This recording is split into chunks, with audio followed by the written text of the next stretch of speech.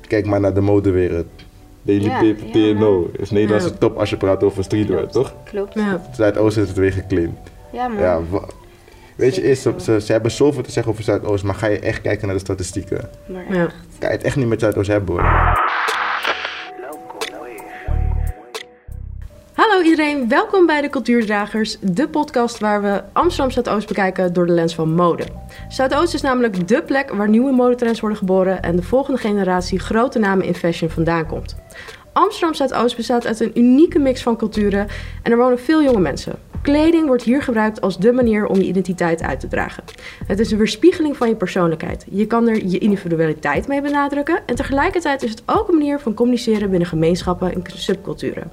Die vruchtbare bodem heeft veel modeontwerpers, smaakmakers en stijliconen voortgebracht, die zowel op lokaal als internationaal niveau impact maken. En in deze podcastserie ga ik in gesprek met die ontwerpers, creatives en fashion fiends over verschillende thema's. En staan we stil bij wat er zo uniek is aan Amsterdam Zuidoost en haar bewoners. Because we gotta own that shit. Vandaag gaan we het hebben over community in fashion. En daarvoor heb ik 3 hele speciale mensen uitgenodigd die ik graag wil vragen zichzelf voor te stellen. En omdat het International Women's Day is, wil ik graag bij jou beginnen, Stephanie. Yes. Nou, ik ben Stephanie. Ik ben 27 jaar oud. Ik woon al mijn hele leven in Amsterdam Zuidoost. En ik heb een eigen fashion store, Oishi Store. En ben daarnaast ook DJ. Dus ja, dat ben ik. Ik maak. En ook een kleine fashion check. Wat is de vibe vandaag? Met wat je aan hebt getrokken vanochtend? Mijn vibe is vandaag gewoon tranky. Gewoon lekker rustig. Gewoon een hoodie. En baggy jeans. Okay. En some platforms. Gotta have platforms. Nice. Ja. En ja, Maru. Ja, Maru is Melas. Ik ben ook 27 jaar.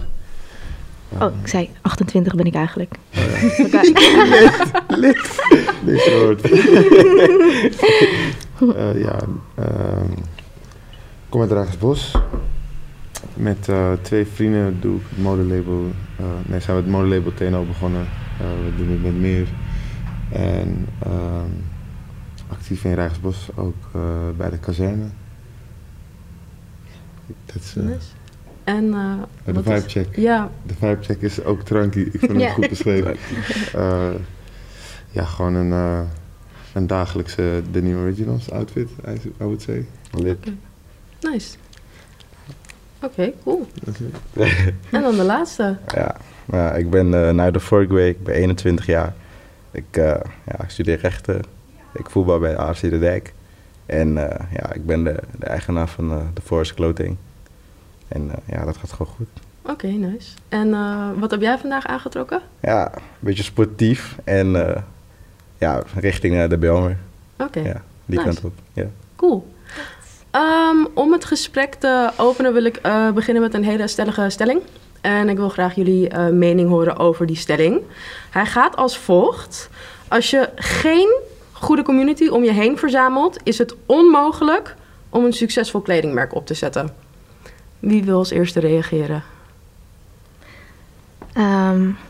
Ik denk sowieso dat niks onmogelijk is. Maar het is sowieso wel goed om een goede, sterke community achter je te hebben staan. Om inderdaad een kledingmerk booming te maken. Want uiteindelijk support de community jou en je kledingmerk. Zo, ja. Oké. Ja. Hebben jullie daar ook... Ja, een kledingmerk is... Het is een brede... Het kan iets heel breed zijn. Je kan ook brede kleding maken of om verschillende redenen kleding maken voor medisch of whatever. Dus daarvoor heb je niet per se een community nodig, I would say. Dat is een goede angle, ja. Ik denk de meeste kleding in dat opzicht dus niet. Maar het helpt inderdaad als je met je kleding een verhaal wil overbrengen of een ervaring wil overbrengen wat de kleding overstijgt. Wat niet per se te maken heeft met alleen het kledingstuk. Ja.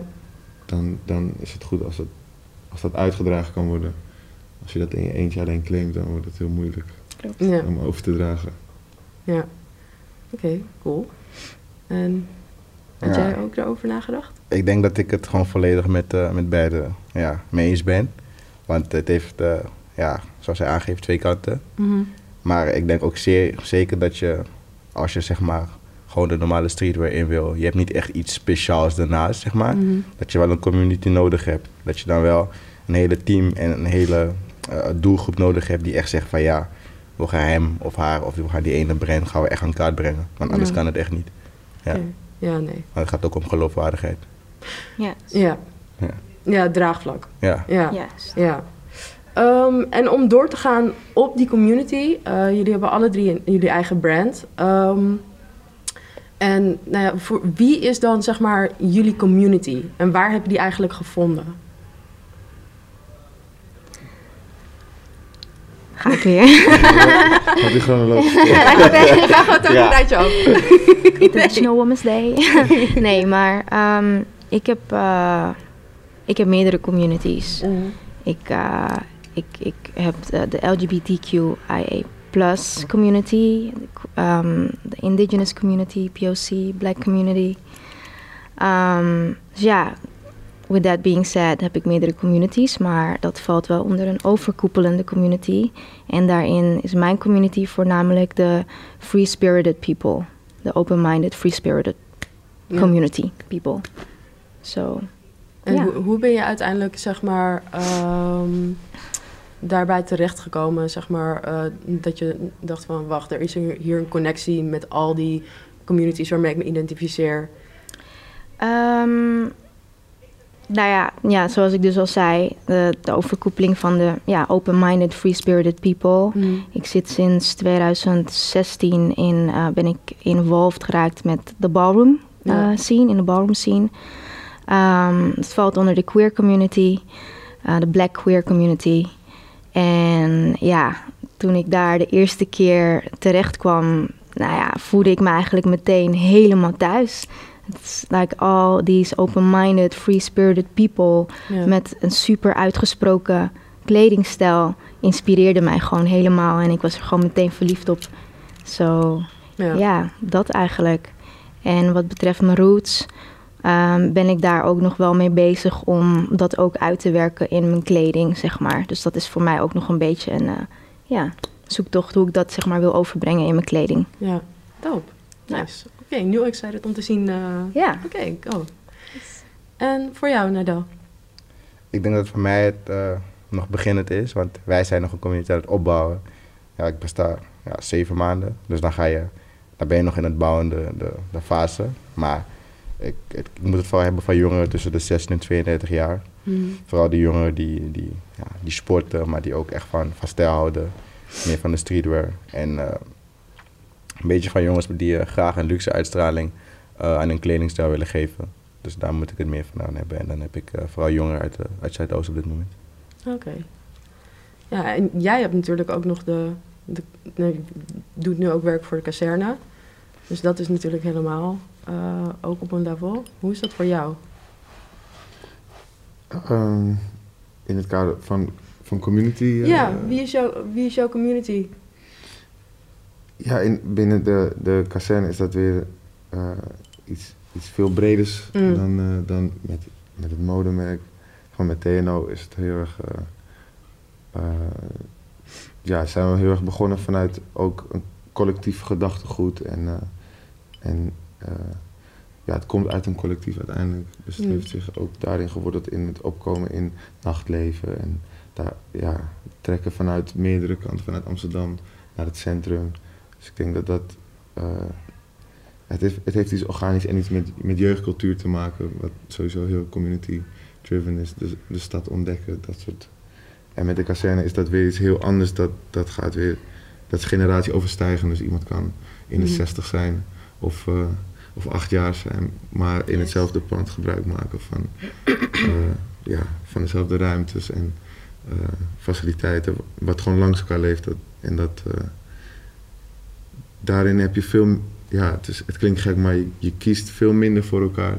Omdat je deelt een buurt, dus je hebt niet specifiek voor elkaar gekozen, maar je deelt dus op een hele andere manier die ruimtes. Waarin met het kledingmerk zijn we heel erg begonnen met jeugdcultuur en dan zijn hele andere dingen belangrijk. Mijn interesses kon ik misschien niet helemaal kwijt binnen de community waar ik toen in zat, op een jongere leeftijd.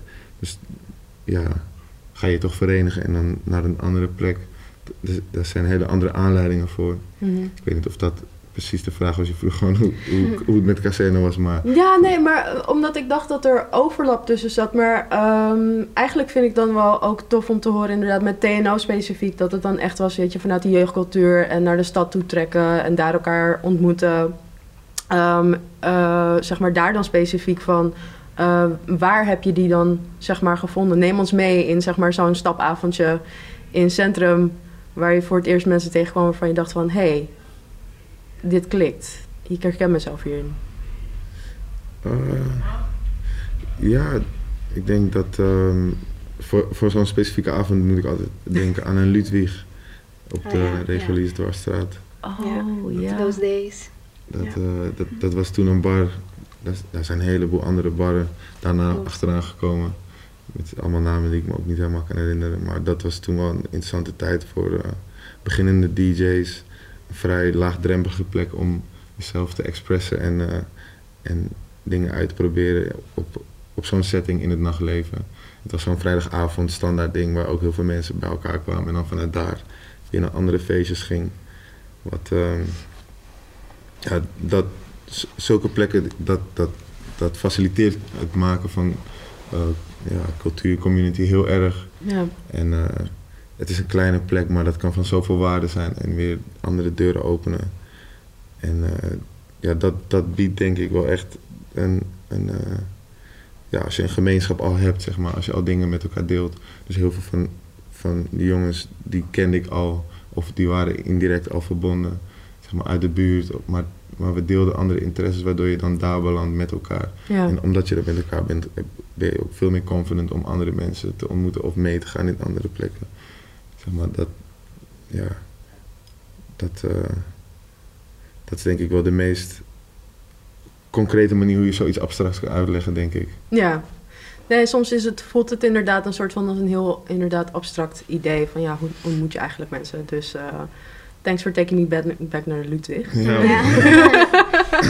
Maar wat is dat dan? Wat ik weet ook. Ja, dat is jullie kwamen er. Dus... Ja. Het is gewoon een kleine nachtclubbar, waar dan elke vrijdag inderdaad feesten werden gegeven. Mostly like hip-hop, R&B. En daar kwam iedereen gewoon samen. Oh, dat is nu nog? Volgens mij bestaat het nog wel, maar dan onder een andere naam. Het is geen Ludwig meer. Je had daarna La Elephant de Congo, en daarna Bar 7. Ja, soms heb je gewoon inderdaad van die plekken en iedereen komt er gewoon altijd naartoe en je ontmoet er altijd weer mensen. Echt een meeting point. Ja. Die laagdrempeligheid is wat het heel erg vruchtbaar maakt. En dat je daar dingen mag, zeg maar. Je kan gewoon hard muziek draaien, je kan gewoon feestjes. Ja. En op donderdag kon je daar leren draaien op die decks. Donderdagavond was dan wat eerder gesloten of andere weekdag, ik weet niet. Maar ja, en om dat dan weer terug te brengen, zeg maar, die dingen, dat heeft me wel geïnspireerd voor wat in de kazerne dan weer mogelijk is. Ja. Want als ik dat zelf toen had, dan was het misschien makkelijker geweest om in je eigen omgeving je daarin te ontwikkelen. Dan hoef je niet per se €5 voor de nachtbus te bewaren de hele avond zonder iets te drinken, zeg maar. Ja, en sowieso gewoon het hele mentale voorbereiden op die nachtbus. Dat is natuurlijk soms, zeker op een, zeg maar, niet donderdag, vrijdag, zaterdag ook... Ja, man. Je moest klaar zijn om een uur te wachten. Ja, echt. Ja. Nee, ik zit al de hele tijd te denken aan de volgende vraag. En dat ik die graag aan jou wil stellen. Want als het goed is, zit die bij jou nog het verste in het geheugen. Wat was eigenlijk de reactie in je omgeving toen je het eerst begon met het opzetten van je brand?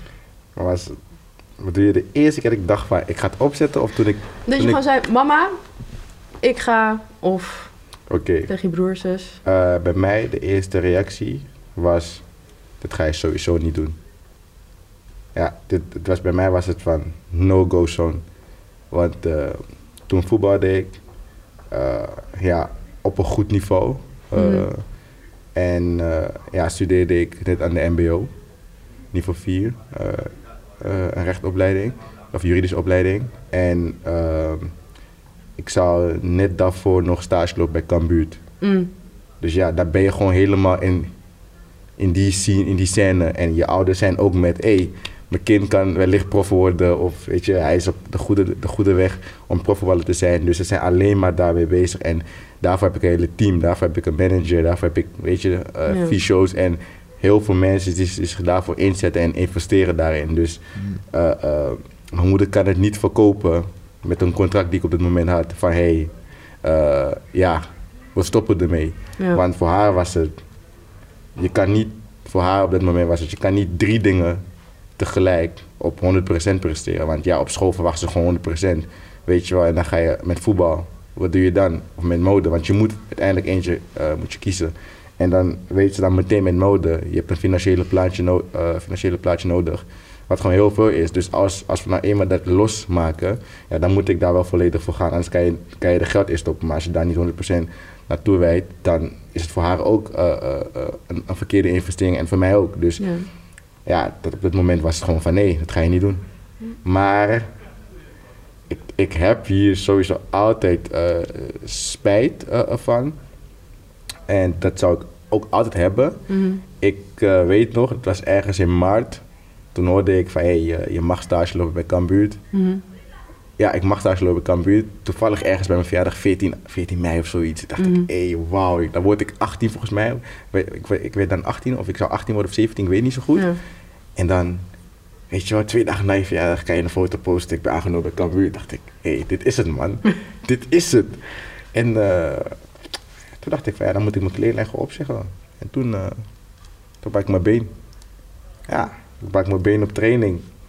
En mijn vriend die overleden is, trouwens, die het zo dik zou vinden dat ik hem heb gezien vandaag, die bracht me toen naar huis. Want de trainer dacht dat ik een grapje maakte. Kwam ik op AMC. Toen zeiden ze, hij heeft zijn middenvoetsbeentjes gebroken. Hij kan een tijdje niet voetballen.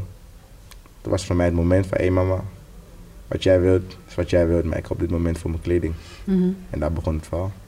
Nice. Ja. Dus 1 deur ging een soort van op een keer en de andere zwong open. Ja, want de deur ging toen serieus dicht. Want je wordt 18 of 17. En dan moet je het al zijn. Ja. Dus voor mij ging het gewoon serieus dicht. En toen dacht ik, oké, dan ga ik hier voor. En is het toen nog bijgedraaid of heeft het even geduurd? Ja, nee, want ik kreeg nog stage bij NAC. En ja, ik liep eigenlijk met de gebroken middenvoetsbeentjes liep ik stage te lopen. Dus ja, op een gegeven moment dacht ze gewoon van, weet je wat, nu nog steeds support ze me met voetbal. Maar is het niet elke dag die druk meer en ik heb ook geen team meer die zich zoveel bezighoudt met mijn voetbalcarrière. Ja. Dus op een gegeven moment draait ze bij en ze ziet ook wat ik presteer in 7 maanden tijd. Dus daar is ze ook super trots op. En dan laat ze ook meer toe. Ja. Oké. Dat klinkt als een very high stakes. Het was een serieus... het was niet makkelijk. Ik moet wel echt zeggen, heel veel mensen geven me nu complimentjes. Maar de keuze was niet makkelijk. Het ging echt om een hele team. Ik heb ook iemand kwijtgeraakt in mijn leven. Die er nooit meer in zou komen. Puur om deze beslissing. Maar het was 10 jaar voor mij gewoon mijn vader. Ja. Het was 10 jaar gewoon elke dag met elkaar appen. En toen ik deze keuze maakte, heb ik hem nooit meer gesproken. Ja, wow, dus het is niet makkelijk. Nee. Ik weet wat ik voor deze brand heb moeten loslaten. Je moet begrijpen, 10 jaar lang is gewoon, hou je me op van school, ja is goed. Ik moet naar de club, ja breng je me, hou je me op 4 uur 's nachts, het boeit niet. Alles wat ik vraag, ik wil dit, ik wil dat, alles werd gedaan. En op een gegeven moment maak je deze keuze en hou je gewoon van ja, is klaar man. Er is geen weg naar, we gaan niet praten erover, is klaar. Ja, serieus. Damn. Ja. Dus je hebt daar ook echt dingen voor op moeten geven. Ik bedoel, naast het voetbal, maar ook gewoon zeg maar, in persoonlijke... Dit was serieus. En dan met dat groepje, zeg maar, ik wil niet te veel, maar alle spelers die daar zaten, ja, daar 70% zei ook van, joh, ja, ben je ook meteen dat kwijt en ja, misschien een stuk of 7 vrienden in 1 keer. Damn. Ja. Wow. Zijn jullie ook voor zulke echt heftige keuzes komen te staan toen jullie... het was mijn verhaal. Ja. Ja, it takes a lot. Mm-hmm. Ja. En ja, de motivatie om daarin, zeg maar, hoe je met voetbal bezig was, om dat dan weer op iets anders te zetten, dat heeft wel veel nodig, ook van jou, man. Ja. Dus ik denk dat dat veel respect zou moeten krijgen van hun, man, van die mensen die niet voor dezelfde challenge staan. Ja, dat is wel een keuze. Ja, man. Ja, en uiteindelijk you gotta do what makes you happy. Ja. Kijk, het maakte me beide gelukkig. Ja. Maar alleen, weet je toch, voetbal speel je met de tijd. En met de tijd bedoel ik leeftijd. En ja, als de tijd aandringt, dan moet je keuzes maken. En dan ga ik ook keuzes maken. Zo slim ben ik wel. Ja. En dan kan mijn keuze teleurstellend zijn voor veel mensen. Maar ja, dat was mijn keuze op dat moment. Juist. Ja, maar laat het je voeden, man. Ja, inderdaad. Zeker. Ja. Nee, ik heb ook wel het idee dat het je voedt. Want als ik je hoor praten over zeg maar, de doelen die je hebt. Ja, daarom, ik spreek mensen die zeggen, je gaat hard. Ja. 7 maanden, je staat daar. Ik denk gewoon van, voor jullie ga ik hard, maar voor mezelf. Je wil niet weten wat ik heb moeten loslaten. Mhm. Je moet zo zien, je wordt wakker. Je weet gewoon wie me geappt heeft. Kijk, je moet zo zien, mijn moeder zei je mag niet naar buiten. Ik app diegene, ik zeg, yo, ik wil naar buiten. Ga naar buiten. Ik heb je moeder gesproken, je mag gaan. Mhm. Je moeder zegt, je hebt straf. Je appt gewoon van, ik wil naar buiten, man. Zegt mijn moeder dat ik... En dan... Blap. Gewoon, je wordt nooit meer wat. Ja. Dat raakt hoor. Geloof me, dat raakt. Je komt overal, je denkt... Weet toch, degene heeft je begeleid naar een bepaald niveau. Mhm. Want het is moeilijk om 21 jaar te zijn en om zo te zijn. Want je bent gewoon speels. Je wilt je geld aan andere dingen investeren. En ik denk dat jullie dat nog beter weten. Je wilt je tijd en geld wil je op iets anders investeren als je 21 bent. Ja. Je wil gewoon uitgaan en zo. Maar dan als je deze keuzes maakt en de mensen die je hebben geholpen om sneller volwassen te zijn, die zeggen van nee man, we staan niet meer achter je. Wat moet je doen? En je hebt ook geen broers. Ik kom uit een familie van alleen maar meisjes. Dus wat moet je doen dan? Ja, ik heb ook geen vader, dus je moeder die gewoon kijkt van ik support je, maar ja, uiteindelijk, hoeveel ga je zeggen? Ja. Dus ja, dat is mijn verhaal. Nee, het is heel pijnlijk, maar ik heb wel inderdaad het idee dat... Ook hoe jij spreekt over je doelen, dus toen net toen je het had over van, weet je, van... Ik wil bij M, dat is het niet. Nee, jij zit zometeen gewoon bij M. Ja, dat is ook echt zo. Ja. En het is wel inderdaad wat jij ook zegt van... Let it feel you. En ik heb wel het idee dat je op een manier ook inderdaad gewoon spreekt over dit merk. Ja, je denkt niet in een soort van wat er mis kan gaan. Je denkt alleen maar, zeg maar, in mogelijkheden hierover. En dat is echt heel erg sterk. Zeker. Dat is echt heel erg vet. Ja, sorry, ik vind het altijd heel erg impressive als mensen gewoon een soort van... Dus, I don't know, ik heb niet het idee dat er ruimte is voor doubt. En dat vind ik wel heel sterk. Zeker weten. Ja, het is het meest inspirerende wat je kan krijgen eigenlijk. Want die commitment is, daar gaat het uiteindelijk om hoeveel wil je committeren aan wat je wil bereiken. Mm-hmm. En dat is sowieso niet makkelijk. Ja. En als dat op die manier ook weer jezelf moet uitdagen om dat helemaal een narratief switch te geven met de prijzen die erbij komt, dat het heel veel mensen daarin achterlaat. Het leert ook iets over mensen, zeg maar, in de WC.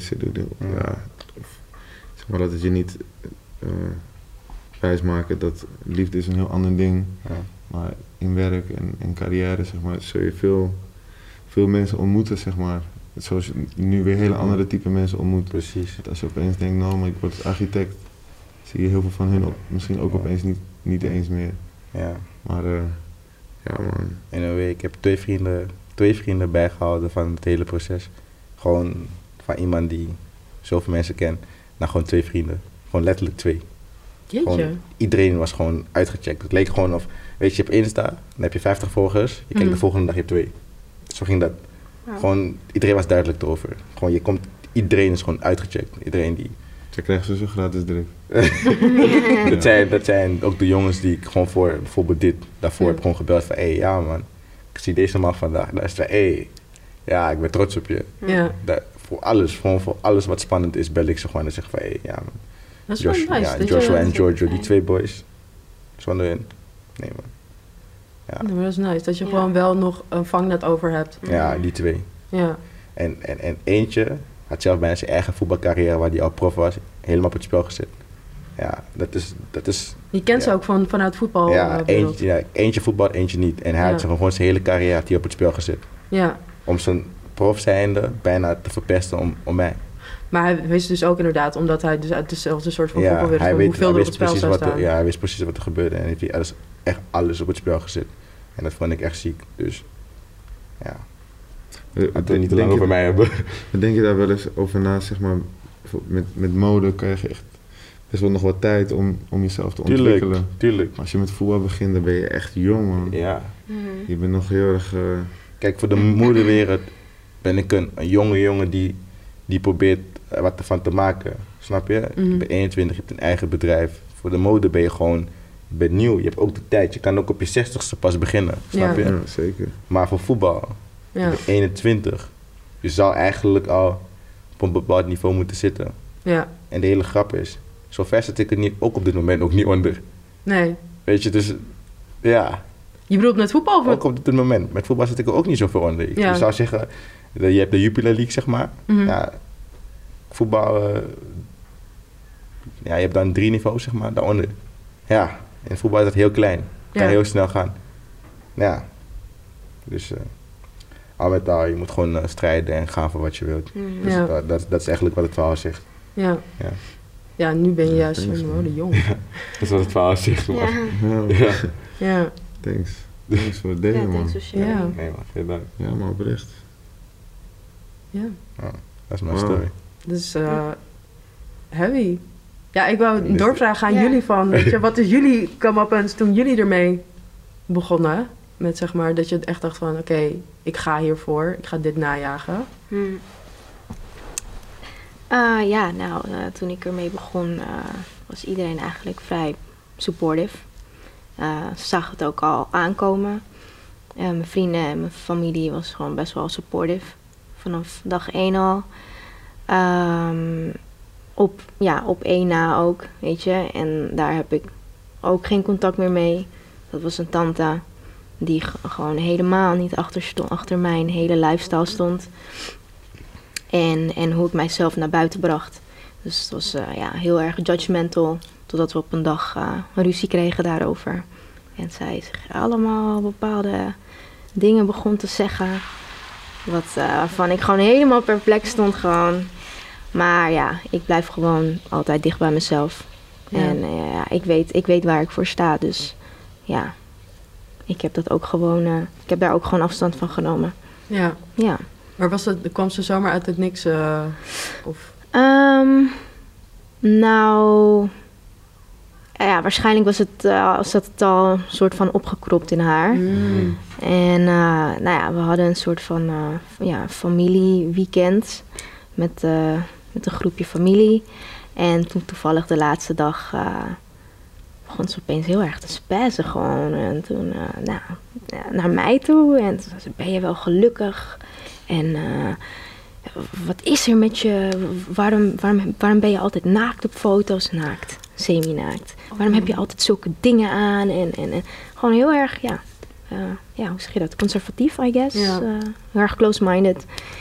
En ja, ik moest er alleen maar om lachen. Tuurlijk raakte het mij ook. Maar ik dacht echt van, waar heb je het nou over? You don't know what I'm doing. Je vraagt er ook niet naar. Nee. Maar ja, je judged gewoon. Ja. For what? Ja, precies. Ja, misschien dat zij het ook wel eens had willen doen in haar jongere jaren. En dat het misschien een soort van jaloezie is, I don't know. Maar ik dacht van, girl, I know what I'm doing. I don't know what you're doing, but... En sindsdien heb ik er ook nooit meer gesproken. Want ik vond het echt zo beledigend gewoon. Ik dacht van, wow, hoe durf je?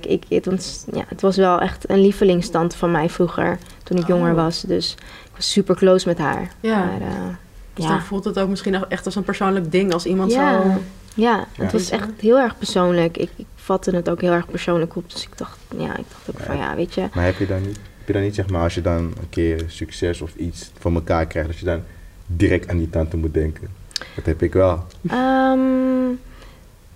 Ja, soms wel inderdaad. Dat ik dan wel zoiets heb van, Ze snapt het gewoon niet. Nee, ze snapt het gewoon niet. Misschien heeft het iets te maken met... Precies.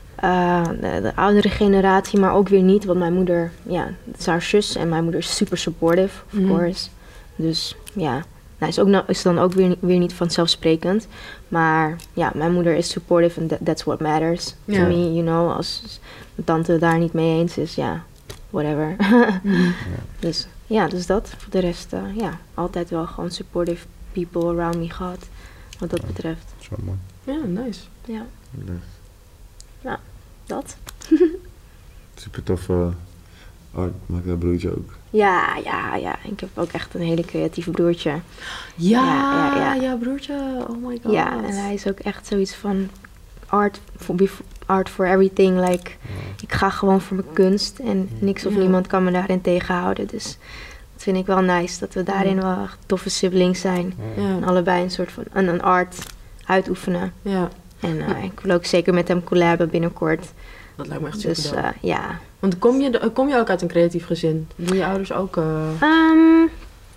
Ja en nee. Mijn moeder is altijd wel creatief geweest in dingetjes. Knutselen met mij, met mijn broertje. Mijn vader ook. Die kan heel goed schilderen, tekenen. Die kan super goed tekenen. Ze zijn allebei echt... muziek is echt met de paplepel ingegoten bij mij. Dus wat dat betreft inderdaad wel creatief geweest. Maar ze hebben zelf nooit echt een creatief iets gevolgd of zo. Of gedaan. Zeg maar wel gewoon binnenshuis. Ja, precies. Ja. Het was niet like a whole career, maar het was het was wel altijd like... Ja. Nee, dope. Dus, ja. Nice. Ja. Ja, oké. En jouw come-uppens, was dat hard bevochten? Ja, uiteraard. Voor wat het waard. Voor wat het waard is, daar vecht je voor. Maar ik ben ook heel erg blij met alle uitdagingen die op mijn pad zijn gekomen om van te leren. Ja. Niet alles is makkelijk van tevoren, maar het is iets waard als het waarschijnlijk wat moeilijker is om te krijgen.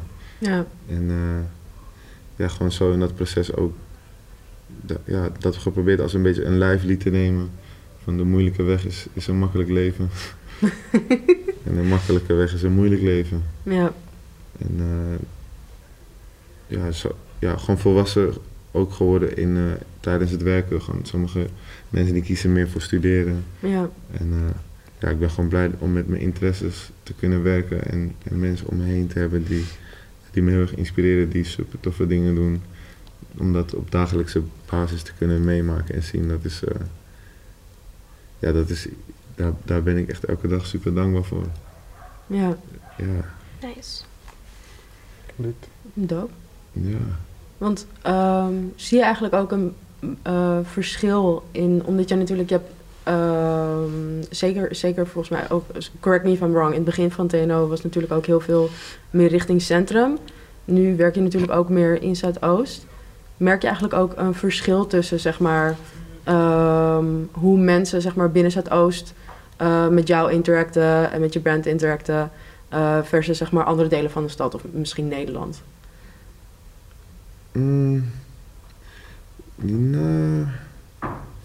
Ja, op een manier.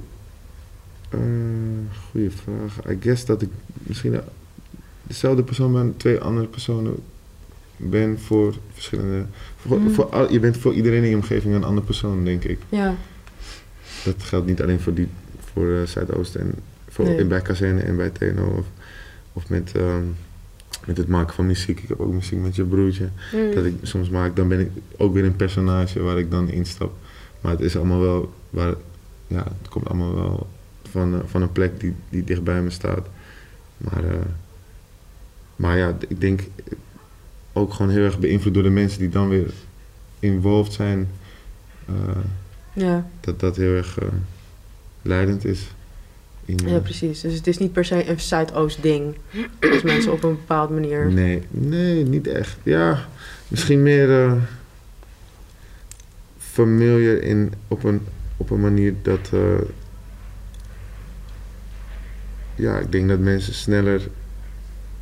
Zeg maar, ik kom uit Amsterdam en specifiek uit Zuidoost. En daarom beweeg je toch net iets makkelijker, I guess, in een comfortabele manier. Ik weet niet, je kent de weg. Ja. Je hebt ze vaker gelopen dan alle andere wegen. Ja. Vooral in Rijgersbos, daar heb ik zo vaak gelopen. Maar ook een stukje trots, toch? Ja. Ook gewoon echt een stukje... Daar ben je echt een voorbeeld.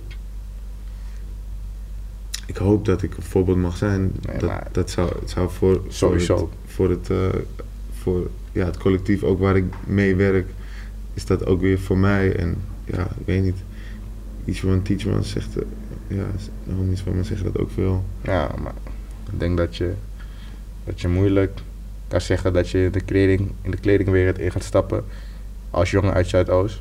Dat je dan bijvoorbeeld Daily Paper of TNO overslaat om te kijken naar de lessen. Daar weet ik echt niet waar je mee bezig bent. Ja. Maar je weet toch, je moet ergens je motivatie en je kracht vandaan halen. Ja. Dat kan je alleen halen als je mensen hebt zien slagen. Ja. Als ik bijvoorbeeld, soms spreek ik dan Devon Hoorwijn. Dan zegt hij van, hé, schop sta je overal of zoiets. Maar dat zegt hij dan een beetje omdat hij dan trots is. Maar dan zeg ik, bro, komt eigenlijk door jou, man. Dan zegt hij, ja, hoezo? Ik zeg, als de media niet weet dat de mensen als jou hier rondlopen, dan gaat de media niet naar Zuidoost komen. Maar wij, jullie dan vooral, Daily Paper en de andere bands hebben laten zien dat er in Zuidoost talent is. Dus de media is sneller bereid om nu te kijken van, hé, laten we niet dezelfde fouten die we maakten bij Daily Paper, bij TNO, om laat ze te checken. Want anders zijn jullie al op een bepaald niveau en dan komen ze pas van, hé, er is een opkomende brand. Kijk, bij mij zijn ze snel gekomen. Maar dat komt niet door mij, dat komt door jullie. Want ze hebben de fout bij jullie gemaakt om dat niet op tijd te doen. En bij Daily Paper. En nu denken ze, we gaan niet weer de fout maken. Snap je? Dus de generatie voor mij, of zoals TNO en Daily Paper, zij maken de weg eigenlijk makkelijker. Ja. En soms zou ik het hopelijk ook makkelijker maken voor bepaalde mensen. Je kent wel het voetbaluitspraak. Als je bij Ajax speelt, kom je wel ergens. Ja, dat is zo. Ja. In de voetbalwereld is het gewoon zo. Als je ooit bij Ajax hebt gespeeld, ja, dan kom je wel ergens. Dan al ben je 10 jaar geblesseerd geraakt, dan wil het NAC Breda wil je nog steeds wel voor een jaartje. Want zij geloven, je hebt bij Ajax gespeeld, dus je zou wel goed zijn. En op een gegeven moment, als er heel veel brands in Amsterdam Zuidoost gaan ontstaan, ja, dan zou het wel zijn van, ja, het is een brand uit Amsterdam Zuidoost. Het zou wel goed zijn. Dat is eigenlijk de weg die jullie voor ons aan het bouwen zijn. Ja, super tof om te horen. Ja, dat is gewoon hoe ik het bekijk. Dat is de weg wat jullie voor ons aan het bouwen zijn. Daar kunnen we heel moeilijk over doen. Maar dat is uiteindelijk wat jullie voor elkaar zetten. Ja, ik denk likewise, man. Dat iedereen wordt op een bepaalde manier aangeraakt, man. Ja, snap je. Weet je, we hebben ook inderdaad Daily Paper, Patta gehad. Ja, tuurlijk. Zulke brands. Jullie maken het iets makkelijker. Ja, man. Ja, we hadden het hiervoor ook over een soort van, die deur zag je eerst niet, maar door andere mensen dat ze doen, denk je van, hey, dat is dope. Kijk maar naar Italië bijvoorbeeld. Bij de ballrooms zijn ook zoveel designers eigenlijk die aan te pas komen. Yep. En die outfits zijn niet makkelijk om te maken. Nee, zeker niet. Ja. Zeker niet. Nee, want heb jij binnen de ballroom ook, daar ben ik ook heel benieuwd naar. Ik weet, zeg maar, in Zuid ook vet veel mensen uit ballroom zien komen ook uit Zuidoost. Ja, klopt. Ik heb het idee dat, daar wordt niet genoeg over gesproken. Maar veel van de bals zijn natuurlijk vaak, in Rotterdam Centrum of in Amsterdam Centrum. Merk jij daar ook verschil in met betrekking tot de kleding die je maakt? Zeg maar in Zuidoost versus andere steden. Nee, not really actually. Omdat de ballroom community is wel gewoon echt één community. Of je nou uit Rotterdam komt of Parijs of Finland, België. Het is gewoon al echt één community. Ja. Dus ik merk daar niet echt verschil in. Ik heb ook verschillende klanten, weet je. Dan komt de een inderdaad uit Rotterdam, de andere uit BIMS, de andere uit Finland. Zo. Ja. International? Ja, international. Nice. Duitsland. Zo, een van mijn eerste klanten die komen uit Duitsland. Dus ja. Dus en zie je ook dat je veel klanten hebt uit de ballroom scene? Of is het gewoon juist super divers? Voornamelijk inderdaad uit de ballroom scene. Omdat toen ik het out there gooide, was het echt, de eerste mensen die het zagen waren de ballroom community. Maar daarbuiten is het ook gewoon best wel divers inderdaad. Dus het zijn niet alleen maar klanten uit de ballroom scene, maar ook gewoon daarbuiten. Dus het is ook echt gewoon echt voor iedereen bedoeld. Ja, precies. Niet alleen voor de mensen uit de ballroom scene. Nee. Dus dus ik merk niet echt verschil daarin. Ja, dus iedereen komt gewoon voor jou en je product. Ja. Precies. Ja. Oké, cool. Ik had nog 1 vraag. Daarna gaan we door naar de items die jullie hebben meegenomen. Iemand was er al over begonnen, ik ben even kwijt wie. Maar de vraag luidt namelijk, toen je opgroeide in Zuidoost en je begon te ontwikkelen als een creative binnen de fashionwereld, wat miste je op dat moment binnen je directe omgeving? Wat had je kunnen helpen toen je zeg maar begon?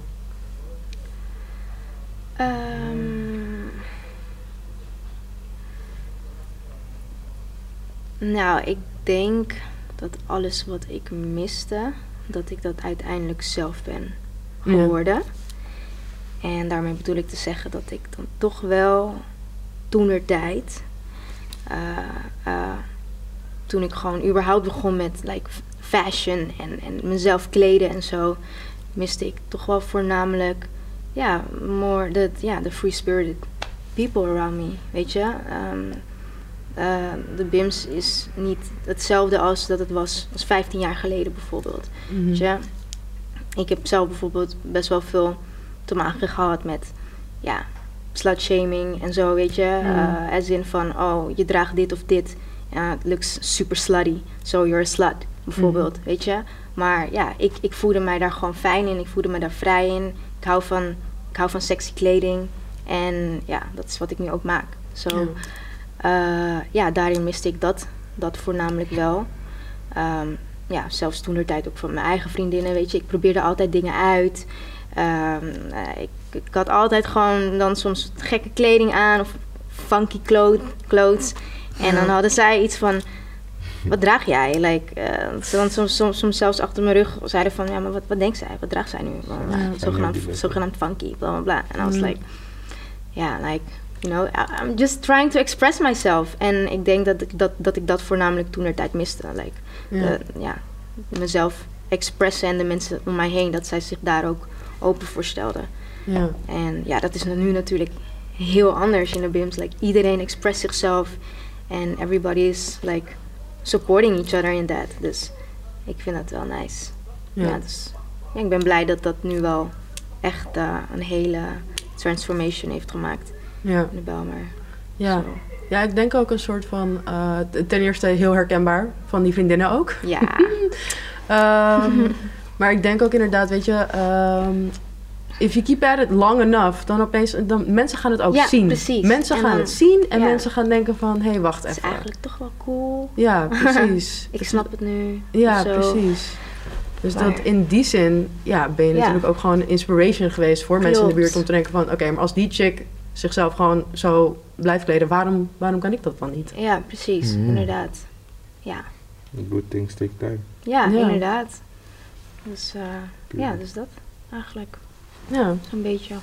Ja, ik was ook gewoon nog op zoek naar mijn tribe, je weet toch? Je bent jong. Uiteindelijk vind je je tribe. En dat is voor mij dus gewoon, dat is dus voor mij de ballroom community. En daaruit is mijn brand ook ontstaan. Ik heb zoveel inspiratie daaruit gehaald. En that's that. Ja.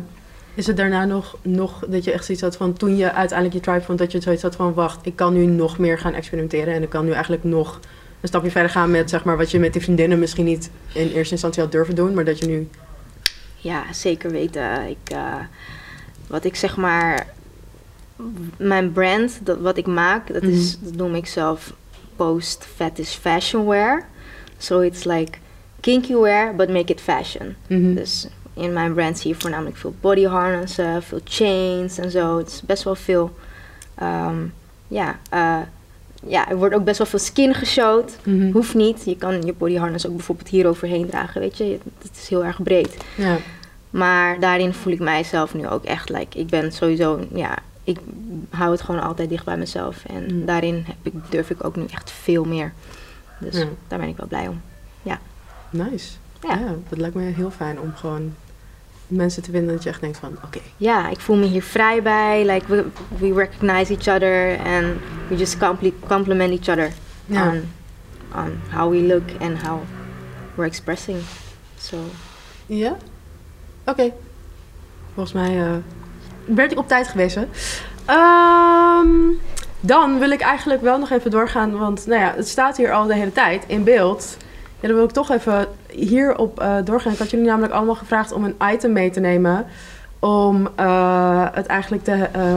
sorry, ik moet weer even terug naar mijn aantekeningen. Sorry jongens. Ik weet niet welke camera op mij nu gericht staat. Maar ik heb jullie gevraagd om een kledingstuk mee te nemen. Wat voor jullie de kracht van je eigen, tussen haakjes, community laat zien. En eigenlijk zou ik jullie vragen wat dat kledingstuk dus precies voor jullie betekent. We hebben het natuurlijk eigenlijk heel erg gehad over de omgeving. En nu wil ik eigenlijk heel concreet naar gewoon kledingstukken. Wie wil beginnen over zijn kleding? Ik wil eigenlijk wel hebben over je pet. Ik vind het zo tof. Ja, sorry. Ja. Zullen we gewoon beginnen met je pet? Het is een eer, dank je. Legend. Dankjewel. Ja, het is al legendary genoemd. Ja. Hij had het zo uitgepakt. Ik vond het... Hij had het zo uitgepakt. En toen wist ik van, ja, maar er is iets hiermee. Ja. Dus ja. Het gaat vandaag over mode. Mhm. Volgens mij de kleding, het is een beetje de rode draad. Mhm. Grappig genoeg de rode draad. En vandaag had ik deze pet gevonden in de kazerne. En er staat swag op. En swag betekent natuurlijk dat je er goed uitziet. Ja. Mhm. Dus ik dacht, nou hoe toepasselijk. Het heeft mij gevonden eigenlijk deze pet. Mhm. Ik zoek de wettelijke eigenaar. Als die van jou is, dan kan diegene het weer bij me ophalen. Maar dat voelde als een gepaste voor de context van het gesprek. Leuk. Oh, Nice. Swag, ja. Ja. Swag. Ja, ik vind hem echt heel erg dope. Dat Dus is een ik doe hem 13. inderdaad. Ik pak hem echt zo vast. Zo van, ik heb hier iets gevonden Ja. vandaag. Ja, We echt leuk. we kunnen het achteraf nog hebben over wat die kost. Oké.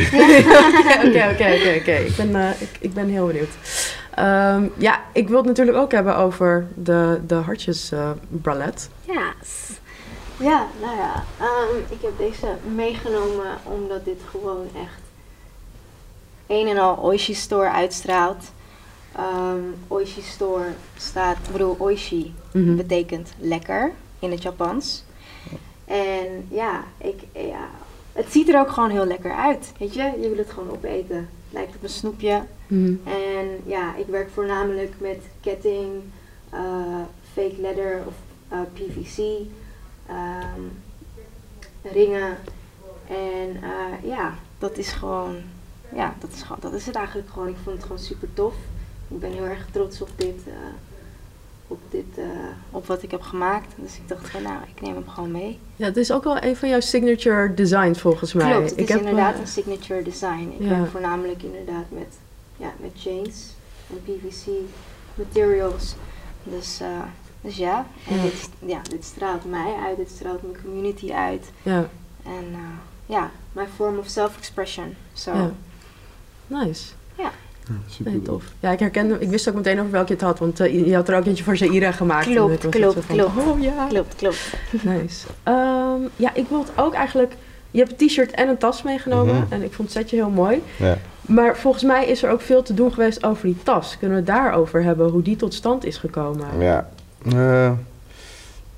Kijk, ik droeg eigenlijk nooit tassen Mhm. toen ik jong was. Omdat ik ben wel zo op zeg maar, als ik iets draag, dan wil ik eigenlijk de beste. Maar daarbij, vroeger was dat mijn gedachtegang. En het is misschien niet goed om te zeggen, maar vroeger was mijn gedachtegang, als ik iets draag, moet het de beste zijn.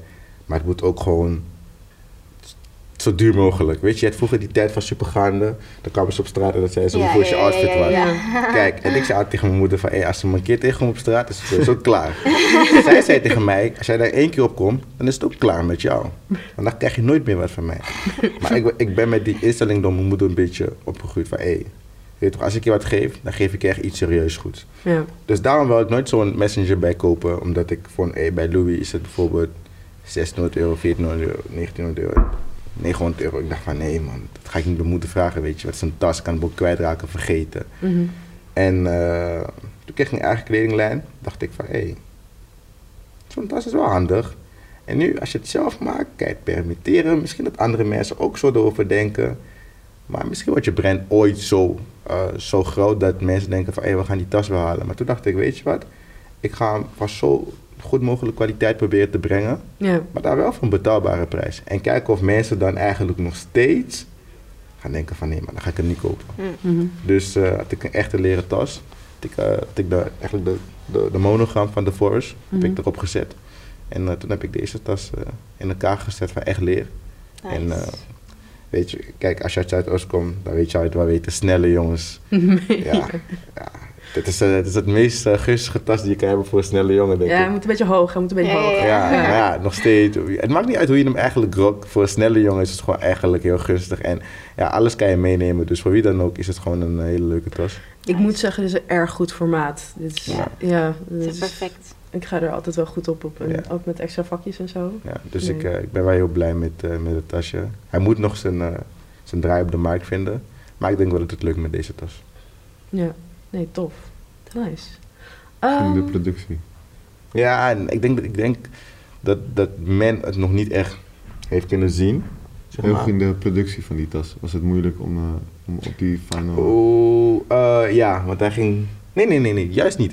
Dit is de enige artikel die ik ooit heb gemaakt, die ik niet 10 keer hoefde te samplen of zoiets. Hij ging wel echt meteen in 1 keer goed, maar ik denk ook dat de fabrikant daarop echt begreep wat ik bedoelde. Dus ik denk dat wij die klik meteen hadden van, ja, maar ik weet wat je vraagt en ik kom er meteen goed uit. Dus dat was wel goed. Ja, maar fijn man. Ja. Maar het is met heel veel kledingstukken gewoon echt, bij mij in ieder geval, is gewoon vaak moeten samplen, terug, het is niet goed of... Maar met deze tas was het in 1 keer raak. Nice. Dus gewoon meteen, oké. Ja, maar het is ook mijn favoriet. Dus maybe it's a sign. Dus gewoon in 1 keer goed terugkomt van... Ja, het was gewoon, ik ben gewoon heel tevreden met deze tas. The vision really came through. Ja. Nice. Het is ook vernoemd naar een van die vrienden die weer altijd bij me zijn. Giorgio. Nice. Wow. Giorgio. Ja. Nice. Cool. Sweet. Ja. Oh. Al mijn items zijn vernoemd naar vrienden. Leuk. Of naar familie of naar hele belangrijke plekken. Maar voor nu echt alleen maar naar vrienden. Love that. Of naar een bepaalde iets. Dus alles verwijst sowieso meteen terug gewoon naar je community. Ja, zoals dat shirt verwijst naar toevallig die andere beste vriend die zijn carrière op het spel gezet heeft. Want dat shirt heet Joshua. Wow. Ja. Nice. Ja. Nice. Dat is wel echt heel erg dope. Ja. Dat is een really nice sentiment. Ja. Mhm. Toevallig, Ja. heel toevallig ook gewoon. heb ik die 2 jongens, Ja. Nee, cool. heb ik zo Ze meegemaakt. staan goed bij elkaar. Dat is een goede combinatie. Ja, Ja, dankjewel. Nice. Nou, omwille van de tijd wil ik jullie de afsluitende vraag stellen. Dat is namelijk... als Zuidoost een kledingstuk, accessoire of hairstyle is...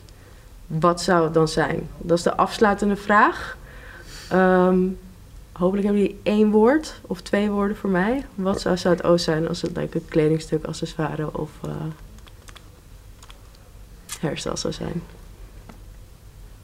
Het is best wel breed, maar ik zou toch zeggen streetwear. Streetwear? Ja. Oké. Of tenminste, ja, het is geen kledingstuk, maar Mhm. ja. Streetwear, like a hoodie or sneakers. Ik heb een hele mentale antwoord. Ja, het is best mentaal. Een riem. Riem. Ja, Een riem? ja. Oeh. Ja, dat is goed, ja. Interesting. Ja, maar als ik moet uitleggen, het gaat lang duren. Maar ik wil het wel proberen. Ja, ik ben nieuwsgierig. Ja. Kijk, je draagt een riem voor een reden. Dus dat je broek omhoog houdt. En hier in Zuidoost moet men zijn hoofd boven water houden. Omdat je begint gewoon met een 1-0, 3-0, 4-0 achterstand. Ja. Als je uit Zuidoost komt.